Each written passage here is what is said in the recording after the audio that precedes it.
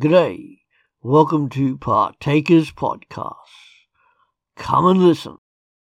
I wonder what your relationship with your earthly father was like. After all, the vast majority of all people, to some extent, have had an earthly father or father figure. Your father may never have shown you love, consideration, or friendship. On the other hand, your relationship with your father may have been everything you could hope and desire for in a father-child relationship. Either way, cast aside all thoughts of your earthly father as we consider together today God the Father. Perhaps you're one of the minority who had no father or father figure in your life at all while you were growing up and developing. Well, there is good news here for you as well. We're going to look today very briefly at God the Father. He is the Almighty who intervenes, sustains, and provides for all things. God the Father is a perfect Father. And firstly, He is the Father of all creation.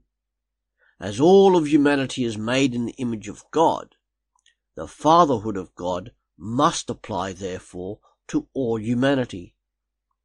God is the Father of our spirits, according to the writer of Hebrews 12 verse 9.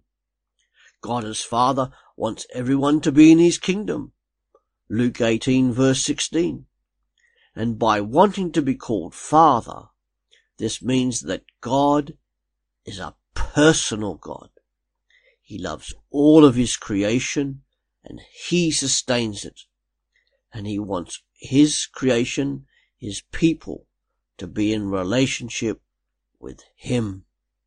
And not only that, He is the Father of Jesus Christ, the Son of God. From when Jesus as a 12-year-old proclaimed He was about His Father's business, to His teaching on prayer when He said to call God Father, to the agonizing prayer of John 17, and in His final words on the cross, Jesus cried out, "Father God, into your hands I commit my spirit." The words Jesus spoke were those He heard from the Father. The actions Jesus did were those He saw the Father doing. John 5 verse 19. And because all those who follow Jesus Christ, God is Father, because Jesus Christ was the Son. Romans 8 verse 17 and Hebrews 2 verse 17. The followers of Jesus Christ, those who are Christian disciples, have been adopted as heirs and as children, John 1 verse 12.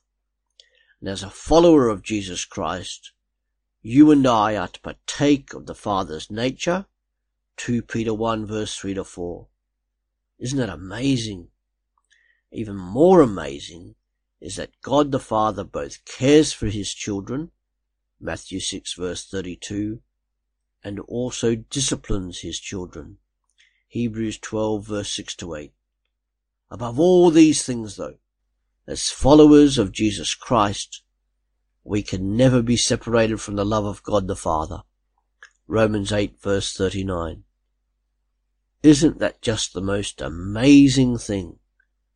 We can never be separated from the love of God the Father as followers of Jesus Christ. Remember, God is your Father and He loves you and adores you. Keep following His Son, Jesus Christ. That's it for today.